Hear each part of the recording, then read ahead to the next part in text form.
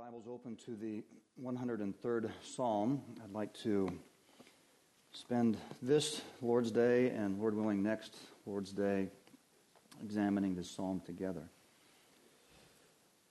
Before we begin this morning, I think I should offer thanks to many of our men and ladies who spent time yesterday helping to clean things up around here. Maybe you noticed that when you drove in, and a lot of hands went in to help cleaning up the outside of the building. And some ladies worked diligently cleaning up the inside of the building. So when you look out those windows and you see how clean they are, don't touch them to see if they're really there. But I want to thank so many of you that gave up time on your Saturday to do that. And that definitely shows a willing spirit to serve the Lord here. People do get an impression of the Lord and what we think about the Lord by how we manage the things of the Lord. And so it's important that we do that. So thank you for that. I mentioned last week as we look at particular psalms together that the Psalter contains 150 inspired hymns. Unlike other books of our Bible that have chapters, the Psalms have inspired divisions. Each of these could stand alone. They're individual written hymns, but put together in a collection, and they have been arranged thematically. So oftentimes there is an arrangement to the group of psalms that they find themselves in, or what goes before, or what comes after. Psalm 103 and 104 are intentionally placed together because it's in these two psalms that there's a phrase that occurs, and it only occurs here and nowhere else in your Bible. 6 words. Look at it with me. Look at Psalm 103:1. Bless the Lord, O my soul. Verse 2. Bless the Lord, O my soul. Verse 22. Bless the Lord, O my soul. And look at how the 104th Psalm opens. Bless the Lord, O my soul. And notice how it closes. Psalm 104:35. Bless the Lord, O my soul. If you look elsewhere in the Scripture, you'll find the term bless the Lord certainly, but not this phrase as it's stated. Bless the Lord, O my soul. The 104th Psalm really instructs us to bless the Lord from our soul, but it has a particular focus on God. The focus is easily seen. Look at Psalm 104, look at verse 5. Speaking of God, it says, He set the earth on its foundation so that it should never be moved. Look at verse 10. Speaking of God, you make springs gush forth in the valleys. They flow between the hills. They give drink to every beast of the field. Look at verse 14. You cause the grass to grow for the livestock and plants for man to cultivate. Verse 16. The trees of the Lord are watered abundantly, the cedars of Lebanon that He planted. Verse 19. He made the moon to mark the seasons, the sun to know its time for its setting. And therefore, verse 24. O Lord, how manifold are your works. In wisdom you have made them all. So the 104th Psalm is encouraging us to praise God for what? What aspect? That God is creator. He's creator and sustainer. And because He creates everything and sustains it, we should bless Him. And bless Him from our soul. The 103rd Psalm actually has a different emphasis. We've seen the phraseology the same, to bless the Lord for our soul, from our soul, but notice what its emphasis is. Verse 3, God forgives, God forgives all your iniquity. We read down in verse 12, as far as the east is from the west, so far does He remove our transgressions from us. Verse 17, the steadfast love of the Lord is from everlasting on those who fear Him. The 103rd Psalm instructs us to bless the Lord, not because of God as creator, but really God as Savior, forgiver, redeemer. And that's the focus of the 103rd Psalm. However, the 103rd Psalm has a kind of progression to it. As you read through it, it begins very personally. Look again at verse 1, Psalm 103. Bless the Lord, O my soul, and all that is within what? Me. Verse 2, bless the Lord, O my soul. Verse 3, he forgives all your iniquity, heals all your diseases. Verse 4, he redeems your life from the pit. Verse 5, he satisfies you with good so that your youth is renewed. And those are all singular pronouns, and they're talking individually. And so it begins in verses 1 through 5 with this idea of personally, I should bless the Lord. And then, when you come to verse 6, it says, the Lord works righteousness and justice for all who are oppressed. And you get down to verse 10 and it says, he does not deal with who? Us, according to our sins, or repay us according to our iniquities. Verse 12 ends with this idea of removing our transgressions from us. Verse 14, he knows our frame. He remembers that we are dust. He now went from singular to plural. And so in the second part of this psalm, he kind of expands this personal call to praise to say, let all of God's people praise him. Let's corporately praise God. And finally, in verse 20, he expands that. Bless the Lord, O you, his what? His angels. Verse 21, bless the Lord, all his hosts. Verse 22, all his works. And now it's everything, everywhere, always, praise God. And there's kind of this crescendo from personal praise to corporate praise among the people of God to everything should praise God. And it works this way.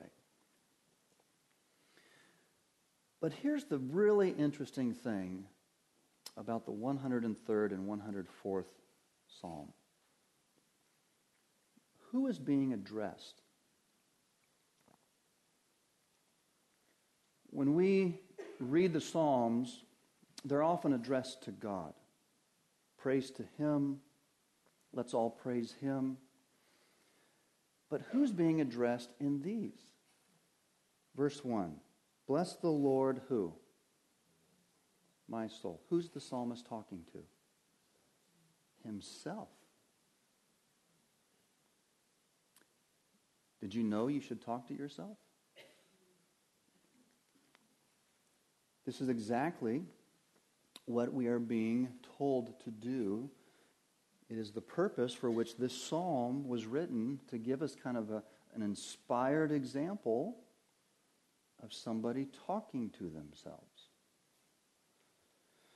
And so I'm going to preach to you this morning on instructing your soul to bless the Lord from the 103rd Psalm. Because that's exactly what's going on. How do I instruct myself? How do I bid myself, encourage myself to bless the Lord? And Lord willing, we'll make it through the first stanza, this personal aspect, and then in ensuing weeks we'll look at the rest of the psalm. Let's pray and ask God to help us see these things this morning. Lord,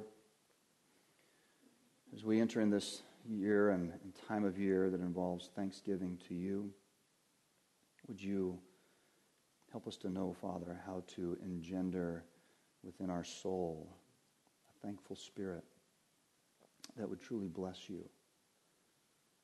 And may we see it from this text and this passage in a way that will truly honor you. In Jesus' name, amen. There was a preacher in the 20th century. His name was Martin Lloyd-Jones. Many of you heard of him. And Lloyd-Jones had a wonderful ministry there in London, England. And he wrote a book entitled Spiritual Depression.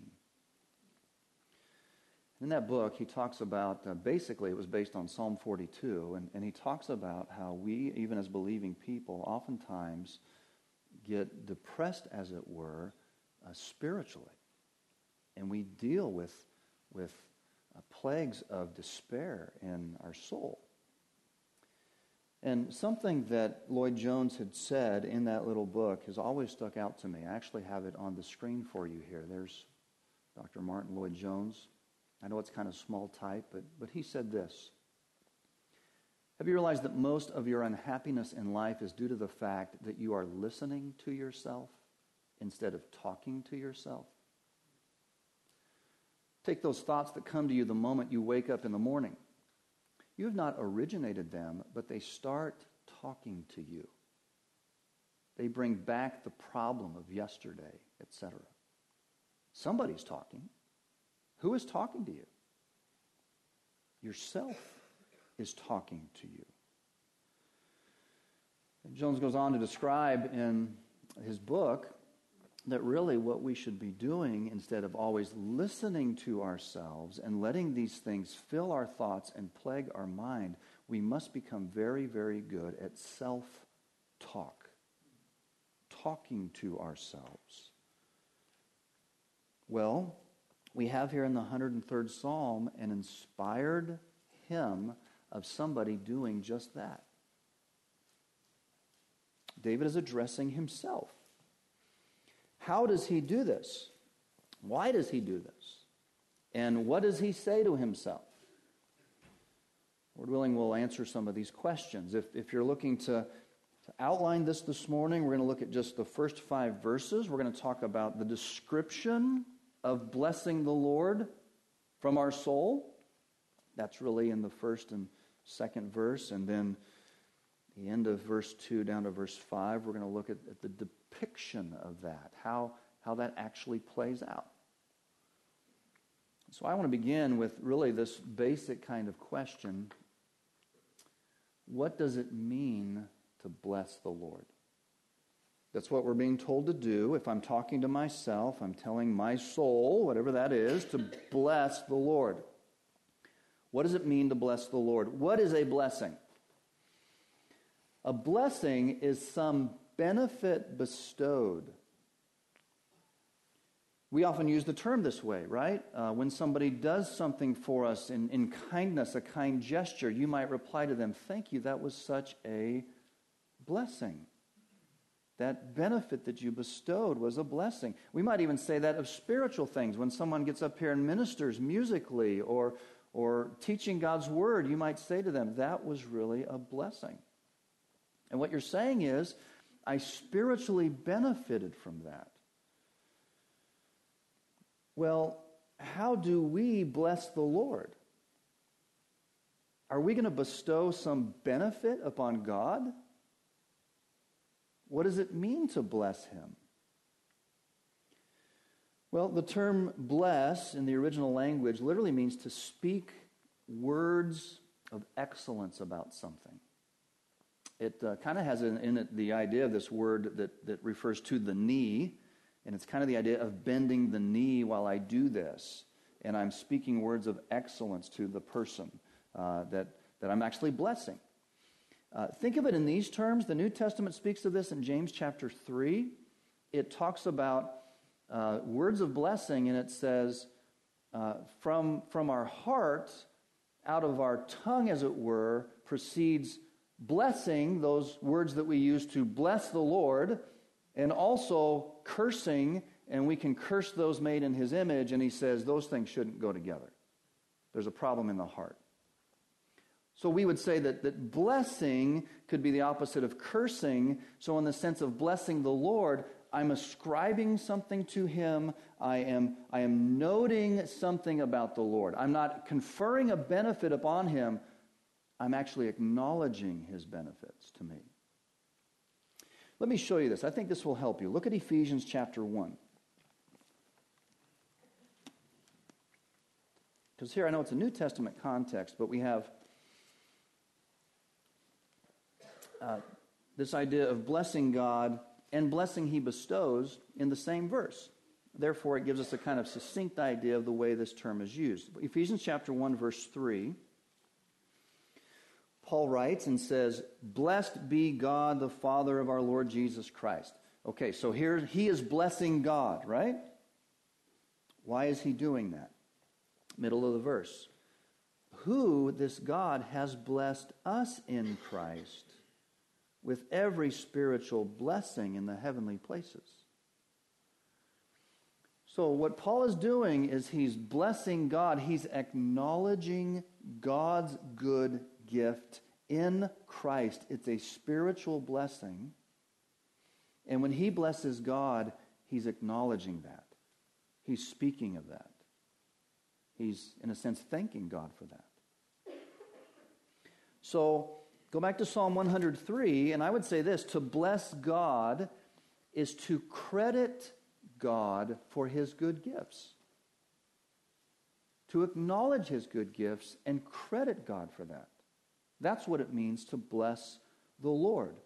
God is the blesser. And as I've noted before, this plays out in the passage. David acknowledges that should be the case personally from my own soul. That should be the case that we acknowledge and give credit to God for his good gifts corporately among his people. And that really all of creation should credit God for his good gifts.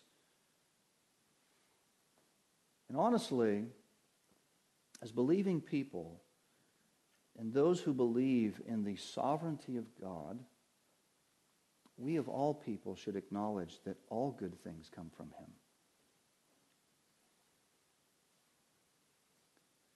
So we are to bless the Lord, acknowledge and give him credit for what is good. Well, what is being addressed? What is being bidden to bless the Lord? Again, verse 1, bless the Lord, O my soul. Okay. What is your soul?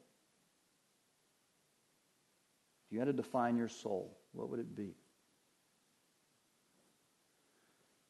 Well, whatever it is, notice that the next line kind of elaborates on that idea. Verse 1, bless the Lord, O my soul, all that is what? Within me. Okay, is he talking about your vital organs? Your lungs, your kidneys? Is that what he's talking about? No, he's talking about your inner person. Imagine your body is like a shell. And that body houses something that is inside of it. It's your soul. It's your inner being. Well, how is that inside part of me, that soul, affected? How is it reached? Imagine it this way. Think of your body as the shell and housing. This immaterial part is inside of you. This physical part is outside of you. But there are gates to your soul. And what goes in those gates affects your soul. Do you know what those gates are? It's what you see. Is that a gate to your soul? That affects this immaterial part of you. What you hear, is that a gate to your soul? Even what you touch, even what you smell can have a reaction. Your senses are like gates that can affect what is inside of you, your soul. And when something comes in those gates or is allowed through those gates, what does it affect about you? That's really this inner part of you. Well, we would put in there things like what we would call cognition, your mind. It affects what you think. It appeals to your reasoning, even your imagination. And certainly your memory. Those are all cognitive processes. That's a part of your inner person. It affects your emotion. That's a part of your inner person. How you feel about things. Even reaction towards certain things. And in your soul also lies what we would call your volition, your desires, your choices, what really makes you tick. And what the psalmist is doing here is he's saying, we ought to give God his credit for all the blessings that he bestows, and I ought to be reminding my soul about that, so that this inner part of me is being addressed, that it's out of that soul, we could refer to it as the heart, that it's out of that very thing that it overflows into this praise of God for his good gifts, this credit to God. So the command is for my soul to credit God for the good things that he does. All right, still with me? Now, when I say that, all of you sit here and you say, yeah, I know, I really, really want that.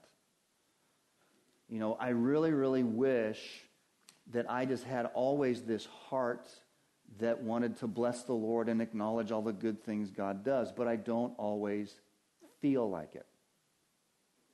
And we focus on our feelings. And because I don't feel like blessing the Lord, I can't bless the Lord. So I've got to work up some kind of feeling to do that. It's kind of like, you know, on Wednesday nights, if you come here on Wednesday nights and we have our prayer time together, and we open by reading a portion of Scripture, and then we just say, okay, let's thank the Lord together. Why don't you share what thankfulness to God you have in your heart? And all of us kind of sit there in silence, and everybody feels really, really guilty. Why? Well, I should really feel like thanking the Lord, but I don't.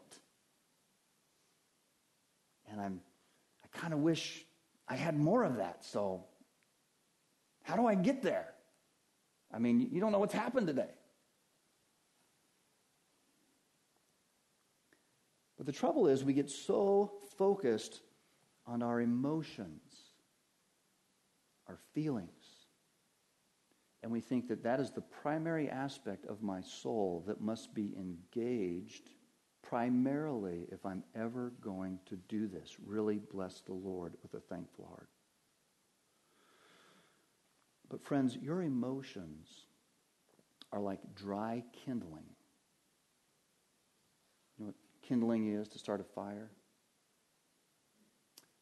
They're easily inflamed, but they need a spark. And the spark oftentimes can set them in motion, right? People do this all the time, right? They're feeling down. So what do? They use one of those gates, their hearing, and they put music in their ears to try to affect the emotion of their soul. But that's all they're after, is this kind of emotional feeling about something. Well, here's what's interesting. When the psalmist says, bless the Lord from your soul, what's inside of you, where is his primary appeal? Look at verse 2. Bless the Lord, O my soul, and what?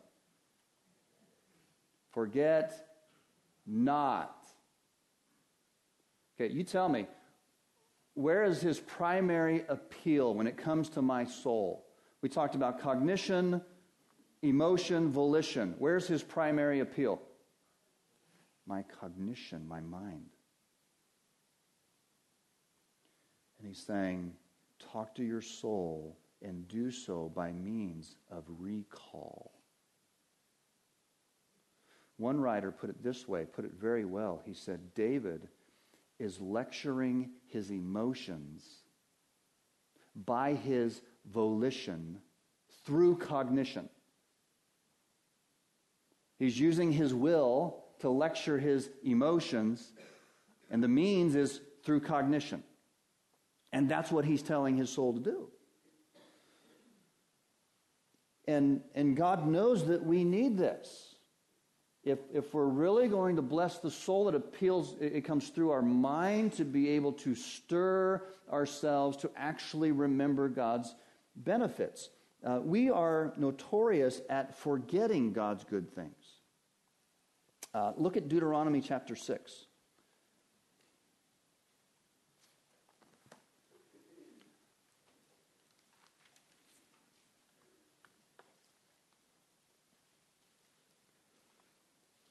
Deuteronomy chapter 6, look at verse 10. You know, Deuteronomy is the second giving of the law. The people have been delivered from Egypt. They've been saved as a nation. They've traveled the wilderness. They're now on the edge of the Jordan, getting ready to cross into the land. Moses is giving them his final farewell. And here's what we're told in verse 10.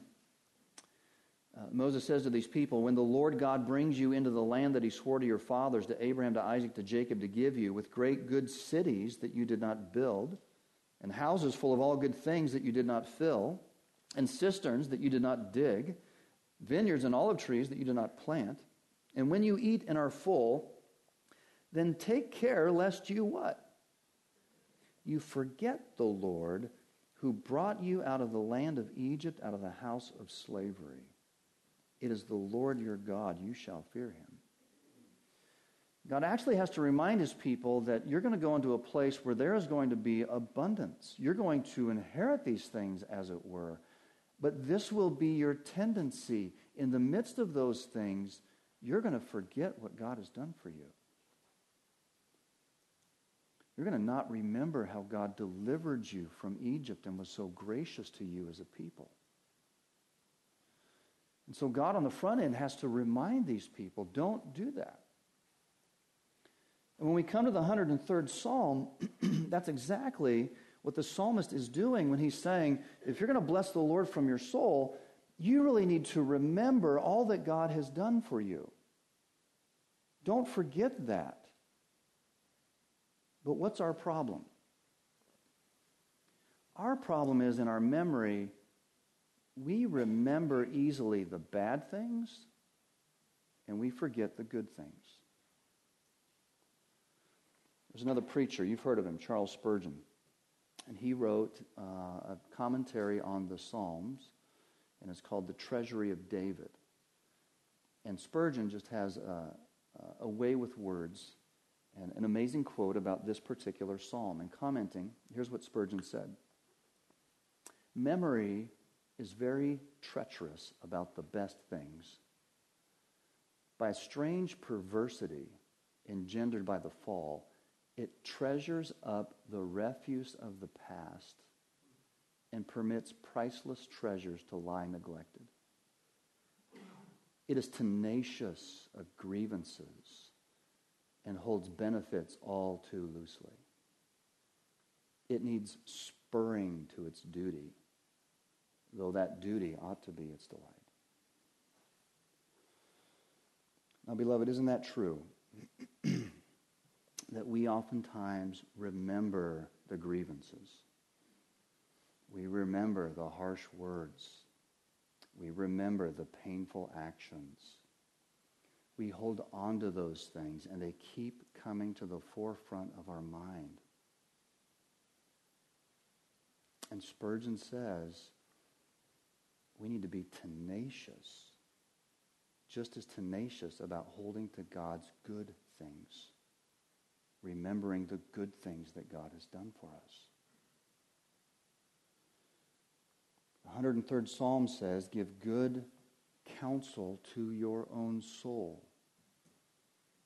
When our souls speak to us of the things we think we need and don't have.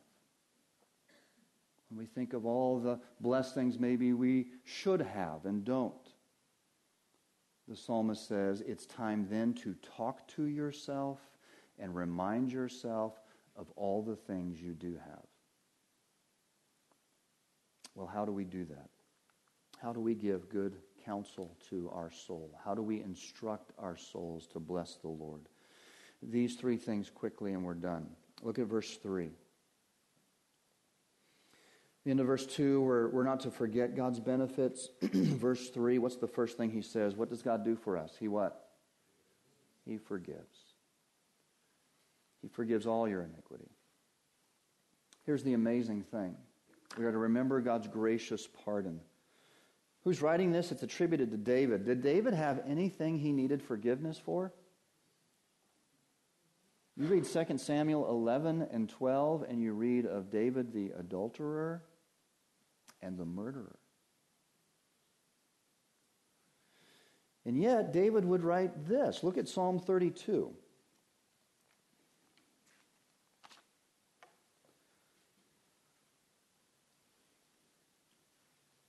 Psalm 32, verse 1, blessed is the one whose transgression is forgiven, whose sin is covered. Blessed is the man against whom the Lord counts no iniquity, and in whose spirit there is no deceit. David there pronounced this great blessing it is that we have forgiveness with God. But I don't think we think about that enough. We don't really address that issue in our soul and meditate on it. Because as believing people, if you know the Lord and you've been saved from your sin, the Bible says in Romans 8, you have peace with God. Do you remember what it was like to not have peace with God? Do you realize that over the history of humanity and all the religions of the world, all of those religions have had this kind of notion about them? There's some sense that there has to be some appeasement of a higher being. Whether that be by my good life or my sacrifice or whatever, I need to appease this kind of higher being because for some reason I'm under his just wrath. And that's exactly what the Bible says is true. That all we like sheep have gone astray.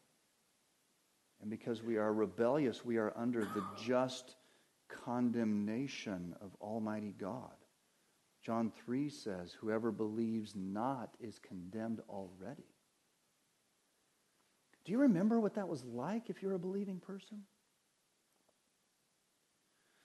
I've had people that talk to me, and I'll invite them, and I'll say, hey, why don't you come to church and join us for worship? And they'll say things like this. I've used this before. I can't go there. If I walk in there, the doors would fall in on me. Do you know what they're saying? I can't get close to God. I have no peace with him. And when you look at much of what is playing out in our society, and all the turning from a biblical morality, it all stems from this idea that people are guilty. And instead of deal with the guilt, they wish to change the terms of guilt. And let's not talk about that anymore. Let's not talk about that as a right and wrong. Maybe it'll go away. And there's this constant anguish in the human soul that says, I know I'm not right. And there is this sense being made in God's image that I must give an account to him. And yet God says there is a way to find full forgiveness and be at peace. There's a way to have all of your sin forgiven. All of it covered. And not a single thing that you can do to make it any better because he's already done it through Jesus Christ. Amen. And thereby you have peace with him. And you can draw near to him. Beloved, is that not a great benefit? Is that not something you should speak to your soul about?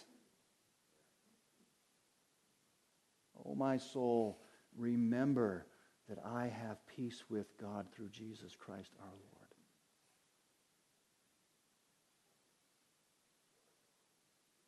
The other thing he says in verse 3, God forgives all of our iniquity. Remember this, he heals all your diseases. Now, this is an aspect of this that there's differences of opinion on this. Is he really talking about literal physical healing? And some people have jumped on this verse, taken it out of its context, and said, yeah, if you're really forgiven, then you should never be sick. And that's ludicrous. We know just practically that's not the case. So what is he describing here, that God heals all your diseases? Well, sin and disease are linked in the Scripture. In fact, do you know why there is disease? Because there's sin. It's part of the curse. It's part of the fall. And so these two ideas often occur commonly together in Scripture, and sometimes it is metaphorical in that God forgives our sin, and it's like healing a disease. Isaiah 53 speaks of it that way.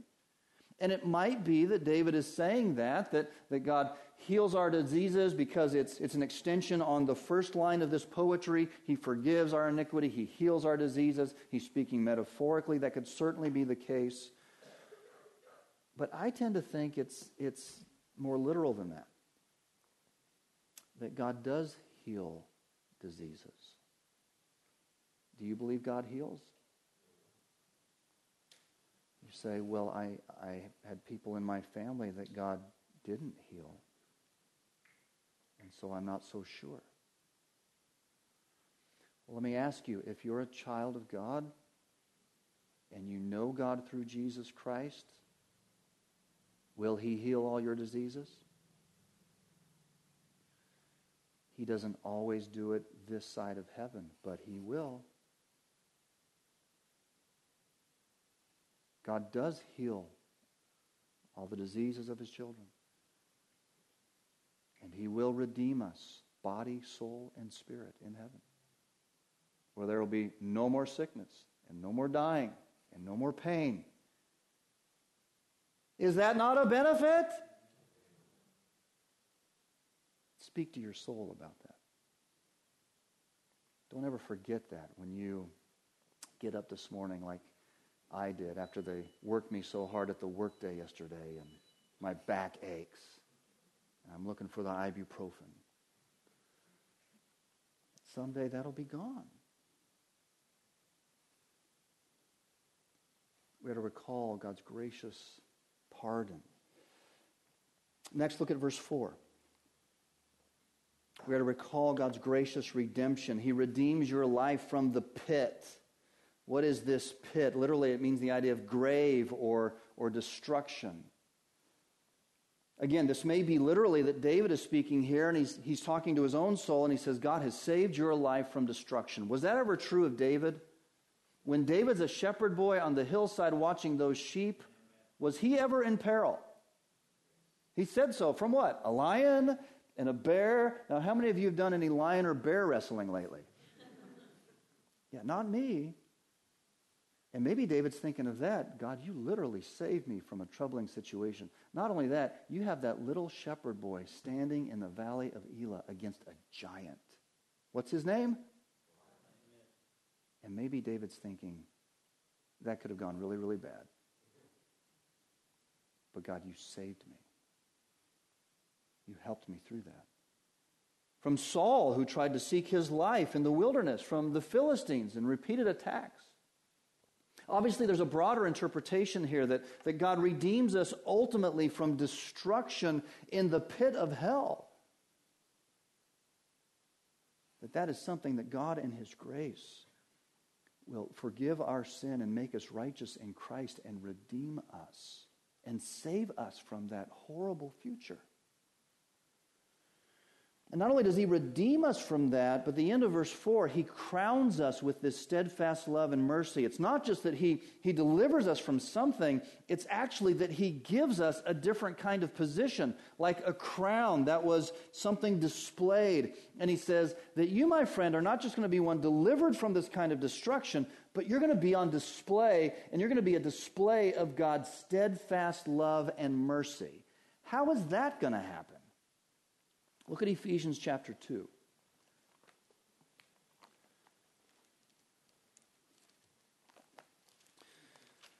Ephesians chapter 2 says this. Verse 5 says, even when we were dead in our trespasses, okay, we deserved hell, the pit, God made us alive together with Christ. This is all by grace that you've been saved. And what did He do? God raised us up with Christ, seated us with Him in heavenly places in Christ. Why? Verse 7.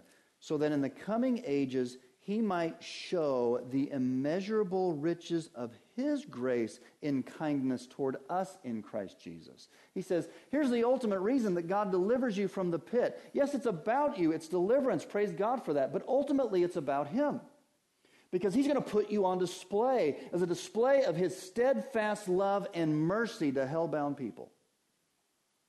And He says, for all eternity, people are going to relish this gracious redemption of God. And that's what God does. Is that not a benefit? Bless the Lord, my soul, for that. And then finally, quickly, Go back to Psalm 103. He forgives, verse 3. He redeems, verse 5. He satisfies. Remember God's gracious provision. He satisfies you with good so that your youth is renewed like the eagles. This is the idea of physical provision. God physically provides for us, and these are good things. He says, so that your youth is renewed like the eagles. And probably what he's referring to there is this. An eagle molts. You know what that is? Their feathers get old and they fall off, but what's beneath those? It's a new plumage. And you can look at an eagle and it's like they're renewed through that process. And he says, this is God's goodness to us, that he feeds us, he sustains us so that we can have renewed strength. And he does this by giving us physical provision that helps us. And so bless the Lord for that. But notice that this is the last thing that David blesses the Lord for. We are so earthbound, we put the physical things first, right? I mean, God gave me this the spread of food, this warm place to live, and those are all God's good gifts. But notice David puts them last. He says what's really good is his forgiveness and his redemption, and thank God for his provision. This is instructing our soul to bless the Lord. And this is what we are taught personally in this psalm. And you know what, beloved, as is the case with so many things, when we focus on God and bless him in this way and remember all his benefits, it seems to release us from our despair. Because we're so prone to focus on the negative and listen to ourselves in that. And this psalm says, just pause and start talking to yourself. Think about what God has done for you and see if it doesn't affect your spirit.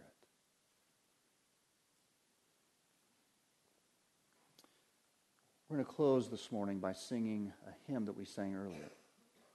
And I want to encourage you that you look this hymn up, Google it, you'll find the stanzas, because this hymn is written based on the 103rd Psalm. And it's oftentimes easier to learn hymns to these tunes. And as you learn this hymn and sing this hymn, you'll see how it parallels this psalm.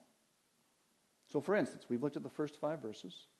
There was a man by the name of Henry Light, and Light was a Scotsman, and he took up the pen and wrote a hymn based on Psalm 103. And just look at the first stanza that we sang. Praise my what? Who's he talking to? Me. Praise my soul, who? The King of heaven. That's going to come later on in the psalm, the 19th verse. We're praising a king. To his feet thy tribute bring. What has he done for me? Ransomed, healed, restored, forgiven. Isn't that what we looked at? Then he says this, who, like me, his praise should sing. And here's this hint at corporate aspect. I'm addressing my soul, and who will come with me? Will all of you come with me and praise him this way? Alleluia, praise to the everlasting King. And the stanzas go on, and if you read those stanzas at home, you'll find how they parallel well this passage. And it will help you in remembering them. So, beloved, let's be sure that we're really good at talking to ourselves. And if you come into this time of Thanksgiving and you think, it's been a rough year, I really don't have much to be thankful for, you need to talk to your soul. And you need to remember all that God has done for you and all that he will do, that we would praise him as his people. Let's pray.